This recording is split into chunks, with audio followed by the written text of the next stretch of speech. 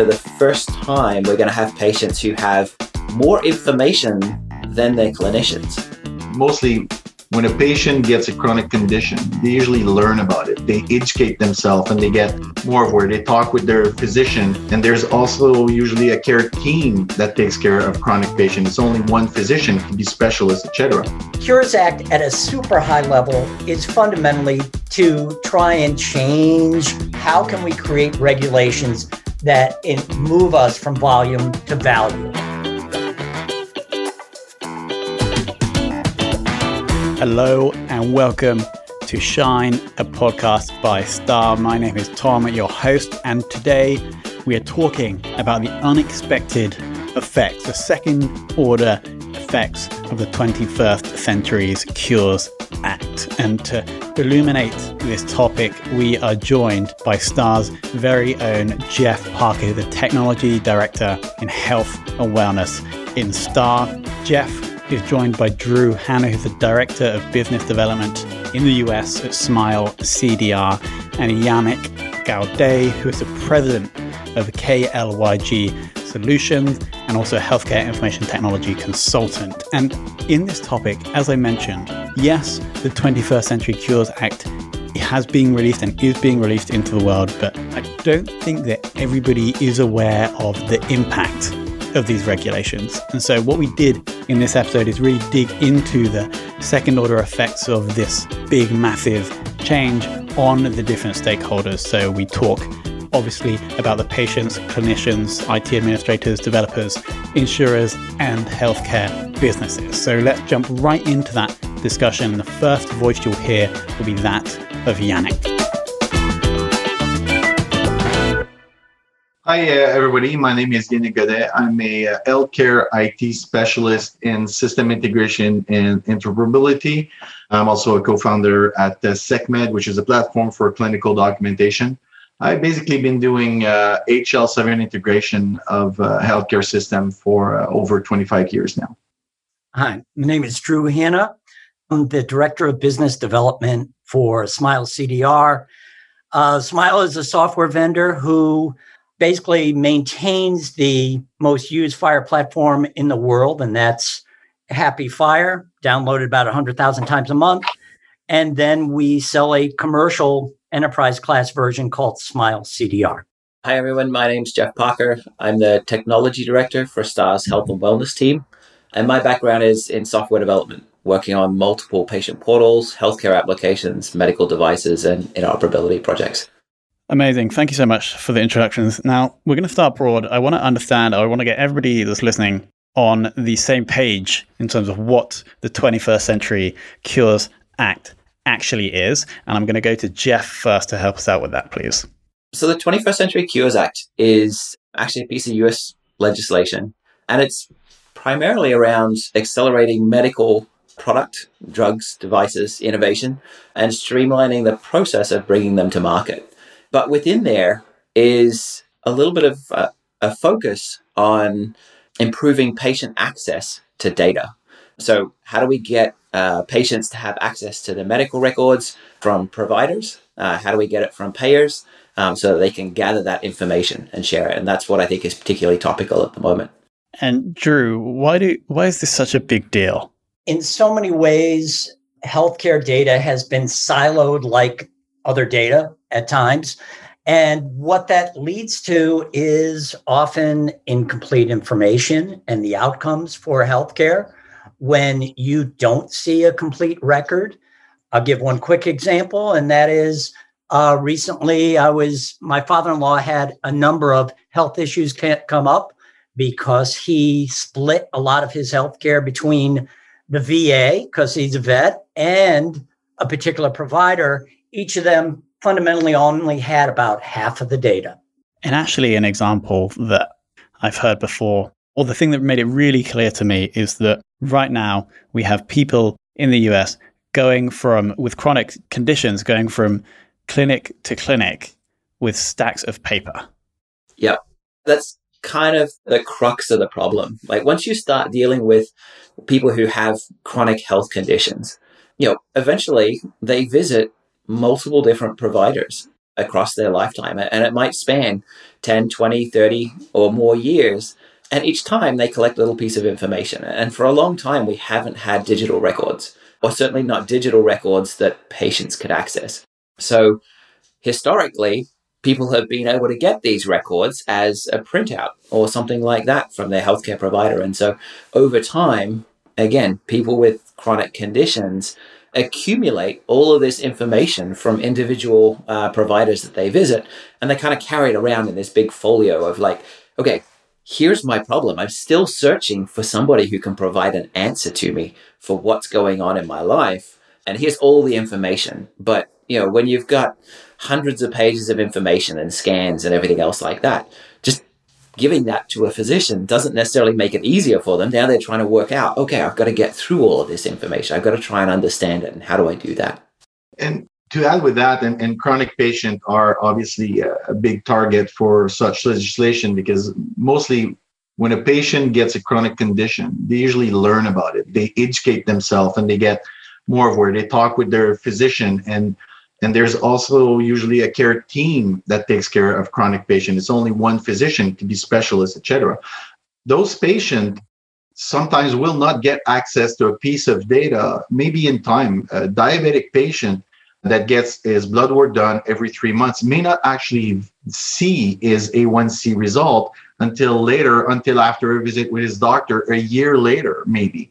But if the patient has access to that data immediately with an app that makes sense, you could actually see a trend, for example, or realize that, in the summer, his blood sugar is higher than in the winter. And right after Christmas, most diabetic patients have a higher number because we eat more. So there's also that point where there'll be a good gain for good patient that get access to data faster and then can actually have an interaction with their physician and say, hey, that last number, by the way, on my blood work, don't worry about it. It was right after a big weekend. Where if the doctor just sees bad blood result, they may just hit the panic button. But if the patient's able to communicate and there's an interaction and there's a system or systems, the exchange of data in a timely fashion, that'll be a massive gain for everybody, the care team and the patient. So what I'm actually hearing is that there's a benefit from the easy exchange of health data between providers, but there's two additional benefits. One, I think, is standardization of data. If someone's carrying their stack of paper, maybe the scans are in different formats and the new doctor might not understand. And then second, Yannick, as you mentioned, is speed, in that we can get the data to the patient faster. Am I accurate in that these are two added benefits? Absolutely. I'll throw in, to go back to your original question, the Cures Act at a super high level is fundamentally to try and change the U.S. health system, one, to lower costs and improve outcomes by moving from that volume-based care model that you could say underlies our free market to how can we create regulations that move us from volume to value and improve outcomes. And certainly some of the focus we're talking about here is on the interoperability mandates, which are all about how can we exchange data better. And certainly part of that is the mandates putting a lot more onus on the payers, a la U.S. health insurance, because they feel like, gee, here we can create that better historical record instead of individual vertical encounter slices at different providers, by putting the onus on the payers to try and collect and create this better historical longitudinal record, and they're mandating FHIR to do it. Yeah. And I think FHIR there is actually one of the really important evolutions of this process. I mean, if we look back at some of the other efforts and initiatives that have been on in the past to try and address and give people access to their data, in the US in particular, there was Blue Button, which is still going. But Blue Button, if you go back to some of the original announcements, and I think Obama said it sort of when he originally announced the program, he said, look, here's a way for you to go and download and print your historical record. That's the sort of original genesis of it is like, oh yeah, we're giving you access, but the format of it's not defined, the structure of it's not defined. We can get it, oh yeah, and then you print it, and then you end up back with this big folio of data. And that was, around 2010. We've moved a long way since then. We've got more standard with our interfaces and our definitions and our structure.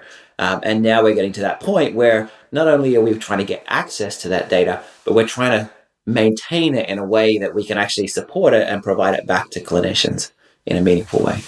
And I would say, adding to that, a stack of paper is pretty much out of date after it's been printed, right?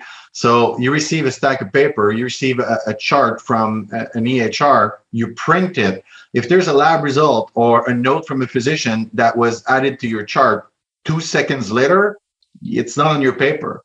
So there's also that aspect that, printing data or receiving your chart from your physician on a piece of paper is pretty much out of date. And corrections and things like that too. Like if you notice that there's something wrong in that chart and you go back to the hospital, well, you've got to hope that you get an updated printed version which has that corrected in it. So it's very clear that this is like a fundamental shift which seems so logical. It also seems to me, though, that there may be one stakeholder who may be, and maybe I'm simplifying this, but against the Cures Act, and that would be the healthcare providers, the healthcare businesses that make money from providing healthcare. And I'm not saying they act like this, but maybe it is in their interest to not to give data so easily so that they can maintain more of a monopoly on their patients. So my question is, how are the healthcare providers reacting or adapting to this? There's actually two aspects. There's, like you said, from maybe the provider himself, it's not as bad as the organization. Like an organization can lose a patient if the patient has his data, or can just, request a second opinion. Well, if you have access to your chart, you can get a second opinion from another organization, and then, they can steal patient. Unfortunately, healthcare in the US, it's a business, which has some good stuff, but one of them is not that good, which is, stealing patient from other organization. From a physician point of view, HIMSS had a presentation a couple of months ago where they did a study about physician and data provided by the patient. And IoT, for example, like wearable, pretty much, I don't want to say all patient, but there's a lot of people now that wear watches that checks, your blood pressure, your heart rate, your body temperature, et cetera, which is fantastic. Most glucometer that you acquire now for a diabetic patient are actually Bluetooth and can send data to your phone and then to your chart. That is fantastic. But that study showed that physicians are actually a bit worried about that data because it wasn't contributed or added by a professional. It was actually added by the patient. So, is the patient always taking his blood when he knows it's right? Is the watch actually calibrated properly? So, good news, FHIR has a way to tell where the data is coming from. So that means that the doctor can actually either disregard or not the piece of data that it's receiving. So, like I said, there's a bit of a worriness from physician and organization with such legislation, because it's like, one, I can lose my patient because my patient has access to his data, can go somewhere else. And also, what kind of data is my patient providing to me? I'll add a slightly different twist as far as on the competitive nature of things. One of the major pieces of legislation that's been recently, you could say, tacked onto the Cures Act is what was passed in December, the No Surprises Act. And the name comes from the fact that you should not get that, $10,000 bill for some in-network procedure you had. And all of a sudden they're going, oh, I'm sorry. May well be the same hospital you went to last time, but that procedure is out of network. Here's your $10,000 bill. Now have your heart attack. But while No Surprises is out to prevent that surprise billing, what it really does, though, is open up a whole can for everybody to see everybody else's prices across provider networks and across what the payers pay. And believe me, there's pushback on that. But all that said, it doesn't look like that pushback will be successful. And I think that's one of the areas where providing this access, providing the ability for people to see what their data is, start seeing the prices, the transparency, I think that's going to be a great opportunity for a lot of the new applications that are out there in the marketplace that can start to capitalize on this and start to present this information to consumers so that they're starting to look at their data and, oh, here's an app that's trying to tell you, oh, you know what, if you go to this network or this network, these are the different prices that you're going to start to see. That's going to be a huge win for the patients. So let's shift from the healthcare providers, the businesses, over to the patient. What are the second order effects that the patient is going to experience? And let's kick off, Jeff, with the, I guess, exciting opportunities for developers to provide consumer applications that are built on top of this data. And what are you seeing there? What is exciting for the patient? So I think, it's really that sense that for the first time, we're going to have patients who have more information than their clinicians, because we're going to have patients who've collected and aggregated all of their information from the different encounters, the different providers that they've spoken to over time. And they're going to have this sort of singular view of their record. And then developers can start to look at that data and start to work out, okay, based on this information, we can start to provide guidance. We can start to provide recommendations about, how do we save money? How do we reduce costs? How do we get better efficiency? And maybe it's not necessarily just one or the other. It might be, oh, you'll be able to go and see a provider in this network in this time frame. So we might be able to shorten the duration that people are waiting to get access to care. All of that data is going to come from that singular view or that record. And as a consumer, we're going to start to look at and find the applications that are going to be meaningful and relevant to us. So if I'm at a low income and I'm looking to see how do I save more money with my healthcare costs, then those applications that are focused on keeping my costs down are going to be really, really interesting and important to me. And I'm going to start picking those up. I can also see an openness to I don't want to call them startups, but companies or researcher that has never thought about going a certain way and now be able to say, for a specific chronic disease, I can actually provide an app for those patients that gathers information from everywhere. And as part of my offering is, by the way, I will denomalize your data and start to do, I don't want to call it artificial intelligence, but data mining, and be able to actually help not only a patient, but a group of patients about, most patients that have that condition with that kind of blood result, with that kind of lifestyle, that medication seems to be working better or not. Or, that little change in that lifestyle can actually change your blood result here. So I can see startup or new company emerging and say, hey, there's a way to gather a lot of data about a specific condition and actually thrive with that data and even help research in general, and then help patient and patient care with that, which at some point should lower the cost. How about actually having or giving the ability for the patient to monetize their data? Yeah, I think that's a really fascinating concept. At the moment, there's a lot of value in that data that Yannick was just talking about. That there's that sense of, here's all of this information, and it's all tightly controlled and kept within privacy frameworks and everything else that institutions have. And sometimes there's some sharing of that data and monetization of that data into research circles. Now we're getting to that point where individual consumers may be able to start getting the value. Once they're getting the value of the data that they've collected, they can start looking at ways where they can go and provide that to different agencies that can use it. So clinical trials where people are looking for patients with specific conditions, being able to support that, being able to identify that you might be eligible for a particular trial. So new treatment, new medication. A lot of these things are going to be something that comes available to them. And at the moment, there are industries where people spend large amounts of money trying to find people and recruit them into these trials.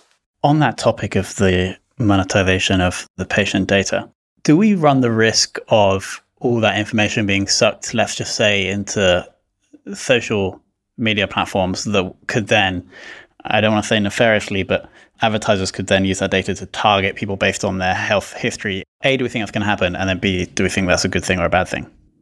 I think that's inevitable.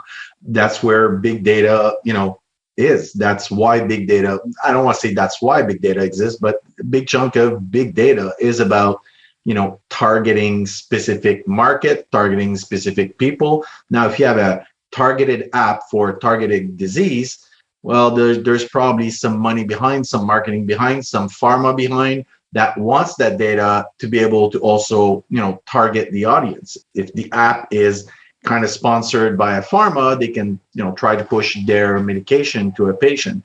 So I don't think that the question is if, the question is more when, I think, for something like that.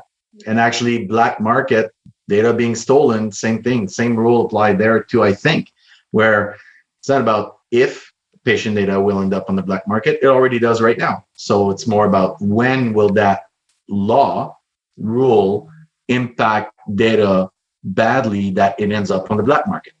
We just had, for July 1st, a fair amount of the payers in the U.S. have implemented the Patient Access API mandate, which says that payers need to allow third-party app access to data when the member has requested that to happen.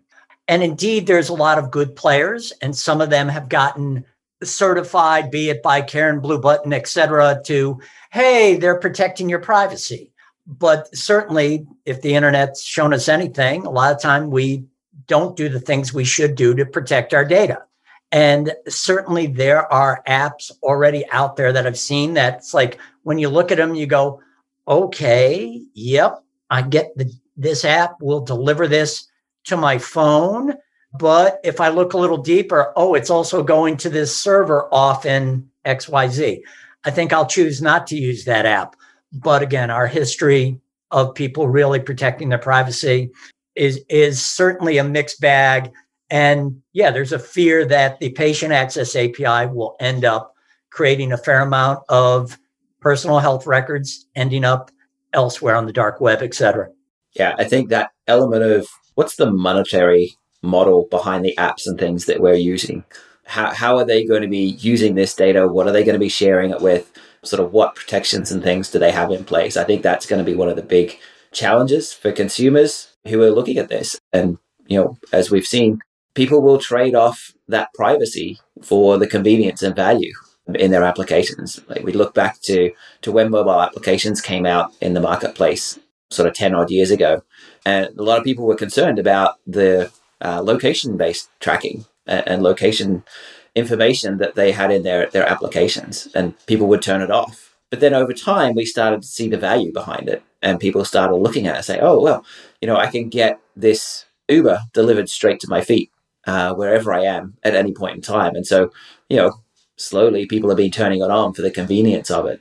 And, I think there's a huge risk there that sort of people start just looking at, well, what's the convenience to me, without sort of understanding what's happening in the back end of it. So we've covered the healthcare providers and businesses, we've covered the patients. Another stakeholder that I would like to discuss quickly is the IT administrator, the person within the healthcare provider who's responsible for making all this happen. And Drew, I think you have some insight into this. There's some deadlines that have either passed or that are coming up that are going to be somewhat challenging for these administrators to adhere to. So far, as far as the interoperability mandates, you could say the good news for the health insurance companies is that to meet July, they really just had to provide data they already had. But we have some mandates that are at the moment set for January 1st of next year. One of them is called the payer-to-payer data exchange. The other, and most people are underestimating this because they are looking at what was the old price transparency rule, is there is, under that No Surprises Act, a price transparency mandate for January 1 that has a variety of significant data exchanges going on between providers to payers to members with tight timeframes. And then I'm going to say, following in January 1 of 2023 is the automation of prior authorization. All of these require an unprecedented level of data exchange between these parties and will require some kind of data exchange hub to happen in every healthcare plan. And thus there will be somebody in that admin role looking at, here comes this data. Did it land where it's supposed to? Now, check it to go on to the next part of the workflow. And if my career taught me anything, is anytime two healthcare system needs to exchange data, there's usually a massive project that takes a very, very, very long time to negotiate and implement. So if you're looking at January 1st, 2022, if you're not already starting to do it, you'll probably be freaking out in November, December. Just saying. And what's interesting right now, from what I gather, and part of that from a lot of sources, I'll just say here, a little plug, Smile's been really good at getting our payers over the deadline. But from what I'm hearing, it's maybe a third of the health insurance companies met the July 1st mandate. And I know I'm out talking to a bunch of these payers, and a lot of them, when I bring up payer to payer, let alone price transparency, it's not even really quite on the radar properly yet. So we'll see what happens on January 1st. Yeah. That's really interesting to consider. I mean, not necessarily a surprise either, but I mean, there's some fairly significant penalties up for providers who aren't able to deal with this. I mean, we're talking about $1 million per violation of some of these things. So, the penalties are significant to go and get these pieces in place. I don't think there aren't many health insurance companies out there who I think are comprehending just how huge their data exchange burden will be coming up rapidly. Awesome. Okay. And so I think it's clear that the Cures Act is like a significant piece of work, and it's going to have far-reaching second-order effects. When we look back, let's say we go to 5 years into the future, we're looking back now, what do we think are going to be the more longer-term impacts on the world of healthcare? I think there's probably two things that I can see. Is we're going to get to a transition from institutions holding our healthcare record, and we're going to move towards an environment where patients are in control of and managing their patient record. And I think that in itself has a couple of fundamental shifts for the way things are. Physicians, clinicians, they're taking their notes in the EMR, and they're really kind of focused more towards themselves. It's like, okay, I need to be able to refer back to this for the next time I come and see this patient. We're going to get to a system where all of that information is kind of coming back to the patient, and then the patient's trying to understand it. They're trying to make sense of it. And then on top of that, as the owner and the controller of that record, they're going to start to invest into what are some of these other solutions that can start to provide me guidance and advice about my care. So we're going to see more and more applications, whether it's AI or machine learning or just decision tree guidance around best practices within the industry that are going to be based on applications, providing some insight, some input into my record. And I think the other piece is, how are clinicians going to embrace and leverage this new source of information? So no longer is it going to be the case where I'm going to my physician sort of 5 years from now and going in and say, okay, well, you've got all the information. You tell me what's going on. It's going to be an exercise. Well, here's the information, and I want to share that view and that history and that record so that you can do that analysis and then provide the feedback and the insight from it. And that's going to be a different model where no longer they just have that information at their fingertips. It's going to be me providing it. So how do they ingest that? How do they process it efficiently and quickly in a way that they can actually identify, oh, here are the really relevant factors that are coming out of it that they need to be able to respond to? That I think there's also, we have to think about the adoption rate of technology like that or mandate of what that means. And I think if we go, like 3, 5, 7, 10, 15 years in the future, I think that we'll have initially a very low adoption rate. And for example, the aging population will not download an app. They do not have smartphone, but you know what? Their children do. And the children now have to take care of those parents. So they may not even adopt it for themselves, but they may actually want to adopt it for their parents so they can take better care of their parent or their father-in-law. For some of us, but and that could see that in 2 years, 3 years. But now when you go, 5, 7, 10, I think that's going to almost be the norm. And again, for chronic patient, that will almost be normal. And maybe physician would also even say, okay, you've just been diagnosed with a chronic disease. here's an app that's fantastic for managing your health, managing your chart, making sure that all your care team or your care provider are actually in sync. I think that the patient that goes see his doctor every 5 years because his wife is nagging him to do so, and he doesn't have any health problem, probably won't adopt such system, and he won't care about such system. But as soon as that patient's going to have an actual problem that requires him to go from hospital to hospital to get referred to specialists and then to lab and imaging and back to a specialist, that's when those patients, not in 3 years, but in 5 to 7 years, I think that's when a massive ramp up of patient will start to get on board. I think that in 10 to 15, that'll just be the norm. Yeah, and earlier you had mentioned wearable devices, and things are shifting so rapidly where more of these apps or wearable devices, et cetera, will be feeding a huge amount of data. And that not just is being taken in to whatever your data store is, but indeed, the reference earlier on business intelligence, et cetera, will be looked at by systems that are going to be calculating, oh my goodness, look at that reading. Here's an actionable alert back. And this is where, and actually to the earlier payer question, we are going to be seeing a near time send of data from providers into their payers, and with value measures like HEDIS being used, or there's a technology, clinical quality language, CQL, where they're going to take these value measures to automatically calculate it, but also automatically create those actionable alerts that are going to say, hey, wait a sec, you need to, come back to the provider and tell them, hey, you need to do something for this person now, et cetera. Anyway. I completely agree. I think that sort of perspective of it's the people with chronic conditions that are going to have to deal with this first. And they're the people they're the ones that are currently managing that big folio of data that they're carrying around with them. They'll be the ones adopting it. But then as we start to see that sort of new patient who has otherwise been healthy up until now, and then they start to get something and they start to get sick, that's where we're going to see that sort of historical data where it's like, yeah, I worn a Fitbit for years, but I didn't do anything with the data because it wasn't relevant to me then. All of a sudden, now we've got a condition. Now we've got this whole new trove of data going back 10 years to go and look at for this patient to say, you know what, we could actually see this 5 or 6 years ago if we start to look at the data.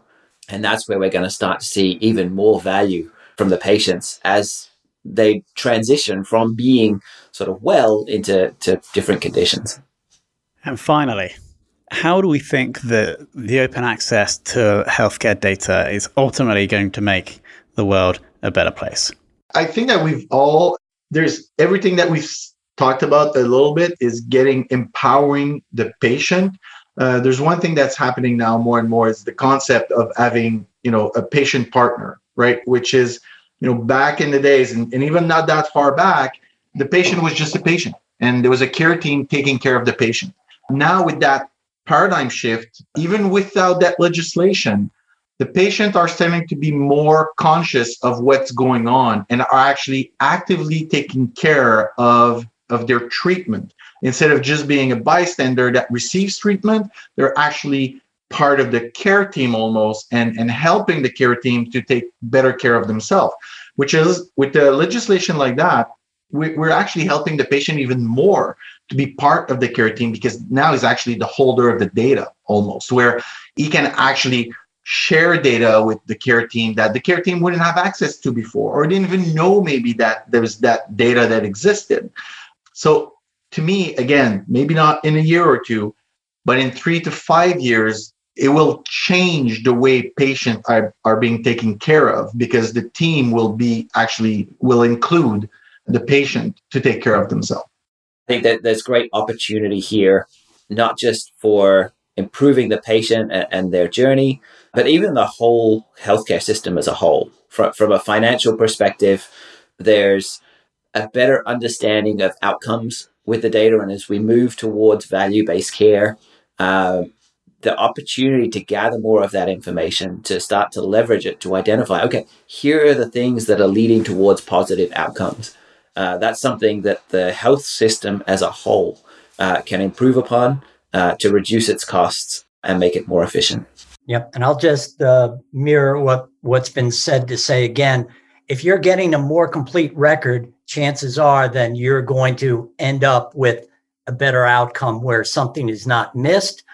But then I'll take it up into the population health scenario that if now we have those folks who are looking at population health apps are getting a more complete real-time or near-time picture, they indeed may be able to catch some important pieces of new information happening on a population level that also can help improve things overall.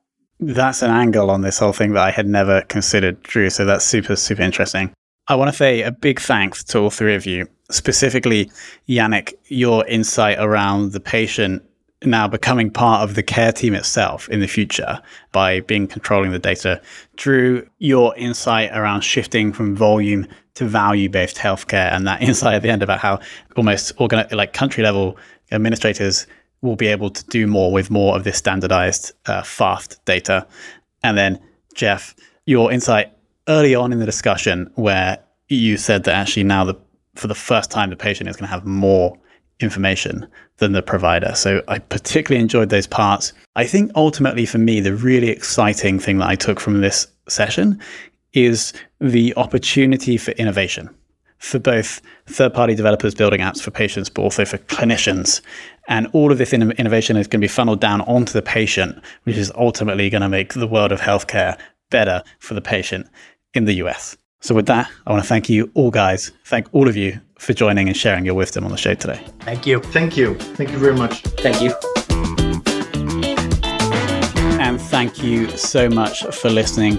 I think we did a good job there. I think we clearly showed that, yes, this regulation change is massive and it's going to have massive positive rippling effects for years to come. But also, there are some other second order effects that need to be considered, especially to do with data security for patient healthcare data and many others. And so I would like to thank, obviously, Jeff, Yannick, and Drew for coming on and sharing your wisdom. I'd also like to thank you for listening. And of course, if you have any feedback about this or any other episode, please leave us a rating or review on Apple Podcasts. Thank you so much for listening.